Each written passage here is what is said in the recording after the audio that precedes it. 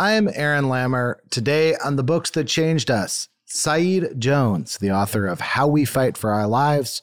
He's also the author of the poetry collection Prelude to Prose.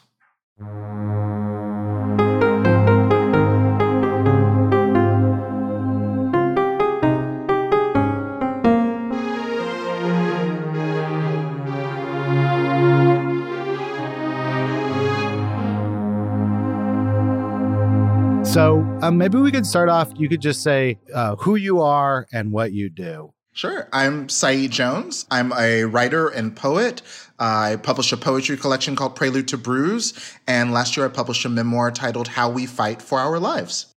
Saeed, tell me about a book you read as a young person, and I'll leave the definition of how far a young person goes to you, that influenced your decision to become a writer. Sure. I mean, of course, it is hard to choose because I think, the boundaries between the way different books influence us are blurry. But one of them, certainly in high school for me, was Sula by Toni Morrison. It made me want to become a writer because I felt like Morrison's writing in that book lit up experiences in my own life. Like I felt like I was like, oh, I'm seeing women, Black women in particular, who remind me of the women in my family, which was important. And at the time, it felt like it was not easy to find a book of literary quality, of literary merit that had women like my mother or my grandmother or my aunts in it. Set the scene a little bit for me of the high school classroom in which you're reading Sula. Where are we? Who are you in that classroom? Yeah, I mean, actually, it's funny that you mentioned the classroom because it wasn't in the classroom. I think it's true for a lot of students of color, queer kids. I grew up in the suburbs of North Texas, just north of Dallas. I actually made it all the way through high school, like in my, AP English classes and all of that, without getting in class to discuss a single book by a Black writer in class. So I think part of the reason, this memory is really potent for me was because I realized that was fucked up and I was angry about it. But Toni Morrison's Sula was on like our summer reading list, I think when I was in the 10th grade. And, I was aware of her name. I grew up in a house with a lot of books. My mom had several Morrison, novels. So I knew that she was a writer of some stature. But in a weird way, that frustration of like, I wish I could discuss this really complicated, challenging book, in class with a teacher, kind of lit up my vibrant response to the book when, reading it alone, in my bedroom during summer break, I realized, what a beautiful, magical book it was. So it's almost like the isolation of the experience and the circumstances made the book even more vivid for me. Did you know anyone else who had read it? Like, were you able to share that experience at all, or were you on your own island? No, I didn't know anyone else. I mean, my mom owned several Morrison books. So I had, an awareness that, like, I guess she had read them, but we didn't talk about it. Like, my mom and I, we were always reading, but a weird thing about us is that we didn't actually talk about what we were reading, which was strange. I think maybe it was just, I was a teenager and I wanted to kind of keep it to myself. It was like a private joy, maybe. But yeah, other than that, it was just Oprah. Because this was, it was probably 2001, 2002. So this is when Oprah had Toni Morrison on her show a lot. And the Oprah Winfrey Show was a big deal in our household. So yeah, that was kind of all I had to go on. At what point in your life did you start to think of writing as something that you could do and something that was like a potential life direction for you? I would say this was the time, I guess I'm reading Morrison, that I started keeping a notebook of my own and writing, what eventually kind of became poems. And that was another quality in the book that I was drawn to. I was like, okay, this is a novel, but like her sentences are like poems. I didn't know you could do that, So that was something else. I would say I was probably, almost a college senior before I had an understanding that there was a viable career path for me in writing. I think, for a long time, I just thought, I love poetry. I love being able to create poems or plays or whatever, but I didn't know that it could open doors of opportunity for me until literally, I think, my senior year, a college professor, started talking to me about graduate school. I'm interested in a book that you were thinking a lot about while you wrote one of your books. What was the book that kind of, either as an inspiration, a model, or just something you couldn't get out of your head as you took on a project like this for yourself?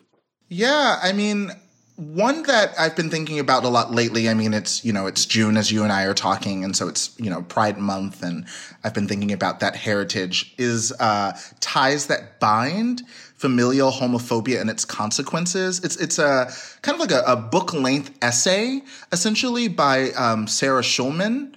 And I read it, I think it came out right as I was starting to try to figure out how I was going to write a coming-of-age memoir. And so I read it. It was very impactful because the book has a fairly simple thesis, which is that, the homophobia in our families manifests in a lot of ways that often aren't discussed. Often, of course, we talk about people being, unfortunately kicked out of their houses, harassed, abused, everything like that. But there are also all of these more subtle forms of homophobia where, maybe, for example, as she mentions in the book, you're out to your family members, but it would never occur to you to invite, your boyfriend to a family gathering. You don't even bring it up because implicitly you've come to understand that that part of your life is never going to be a part of the family life. So that was like a big aha moment for me as a person and as a writer. And then when I was working on the memoir and trying to bring life to these memories about growing up with my mom, who raised me as a single parent, and we were very close, but we had a lot of silences around gender, sexuality, and my queerness. It was like the one thing we couldn't talk about. As I was working on the book, Sarah Schulman's writings about, homophobia suddenly came to mind. It kind of felt like a key to help me open up that door inside myself to figure out how to explain and color, our relationships where we're not totally isolated or ostracized from family members, but there are all of these silences even as we embrace one another, and I think, now in 2020, another example of that may be the way in which people of different races and ethnicities are thinking about the silences around race and racism, even with the people they love very much, and so I think that subtlety that she kind of helps expose was really important, and it was definitely something I kept in mind when writing the book. Did you reevaluate your own experiences? Like, was the process of doing a memoir, here, I'm going to tell everyone about how I think about my past, or did you find that, like, your memories were actually shifting as you began to write? I think it's probably 50-50. I think I went into the process of writing the book, and it was about a 5 or 6 year, serious writing process where I knew which major kind of life turning points would kind of be, the tentpoles of the book. But yeah, I think even then when maybe what happened, the question of why and the how, it really shifts as you're writing. And for example, in this theme, I wrote a lot and very easily about the warmth of my relationship with my mom. But at one point, I was getting feedback from my editor, and he started noticing how often I would allude to silence in our relationship. Like, it would just be a sentence here or there. And he just identified how there was almost always a reference to what we left unsaid. And so we ended up having a conversation about that. And I was shook. My mom passed away away in 2011. And, I think of her with such deep love and energy, really. But I think, the process of writing about our relationship, it helped me understand more deeply the things we struggled with. And I think, to kind of go back to what Sarah Schulman so eloquently writes about in her book, I think often when we are examining trauma or coming of age experiences, we kind of have this binary where it's like, either you survived or you didn't. Where it's like, I got off scot-free. My family didn't send me into the streets, But of course, though that doesn't happen to everyone, it happens to far many of us, that doesn't mean that we didn't struggle, that there weren't more subtle traumas that influenced us. And so, I think the truth is anyone, not to be arrogant, but I think honestly anyone worth their salt when writing a memoir, I think you have to be surprised and kind of almost like a student of your own history in the process of writing a memoir if you're doing your job. Because I can't imagine being proud of my memoir if everything I wrote down was everything I already knew going into the process. Did you have any conversations, as you were putting it together, with people who knew you, where you were surprised at their perception of your own history? Not until after the book. I wanted to own the fact that as I was writing the memoir, that it was really, a product of memory, because I think memory is an aspect of our identity and it shifts, it changes. I think I always feel like we are our own unreliable narrators. So I didn't want to interview people while I was writing the book because I wanted to focus on how I perceive things. But afterwards, I sent it to some family members before we published the book, and they read it. And I had a couple of family members, particularly who were around me when I was a teenager, who were heartbroken actually, because they were like, I was with you that entire summer and I had no idea, how unhappy you were, or, I was with you, all the time then. And obviously, many of them didn't know I was gay. I was still in the closet, until I was in college. But also I think they were surprised at the depth of the sadness that I was keeping from them or unable to express to them. That was a revelation, I think, for both of us. I'm interested in a book that you feel like changed who you are, not just the person you were forming, but, as an adult. What is a book that you kind of feel like you've carried with you and sort of still makes up a part of who you are today? Totally. Yeah. I think the best indication of a book or a piece of art that's changed your life is that without even trying, you pull, gems from it to kind of guide you through with whatever you're struggling with.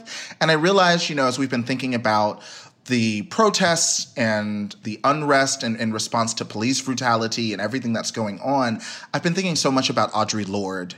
So I think for me, it's her Sister Outsider. It's a collection of her essays and speeches. And this is the book that has uses of the erotic.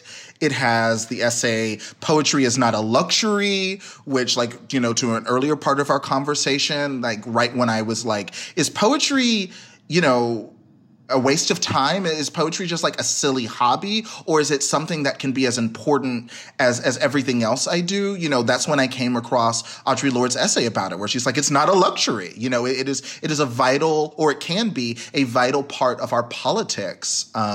She also in that book talks about, the transformation of silence into action. And like I've mentioned again, that was really something I struggled with. And I think anyone who's, been in the closet has struggled with. You live with so much self-censorship that to come across, the ideas of a thinker like Audre Lorde, it really was a part of setting myself free. So what is your reading life like right now? Tell me about 2020 reader Saeed. I find that, I don't know, I think in the last year, I found that I was like reading a lot about history and culture, because I've been really interested in, as someone who just has spent, the last few years focusing on like personal history, I've been interested in trying to connect my experiences to like the bigger, more collective timeline. So yeah, I've been really drawn to books that kind of help me, for example, I don't know, I read like Lawrence Wright's God Save Texas, and that was just really exciting to read like the cultural history of this place that raised me. And I kept going, oh, that's why that happened, So I guess that's kind of like a good summation of my reading habits of late. I really want books that help me go, oh, that's what happened, where I can kind of connect a personal experience or just like something I've intuited but don't like know a lot about to, the facts, to the historical record, as it may be. Saeed, thank you so much for taking the time for this interview. Of course. Thank you, Aaron. Thanks for your questions. The Books That Changed Us is made in partnership with Longform and MailChimp Presents. The show is produced by Janelle Pfeiffer, art by Joelle Avellino, music by Aaron Lammer. Thank you to Saeed Jones for sharing the books that changed him. You can find the whole By the Books lineup at MailChimp.com/presents.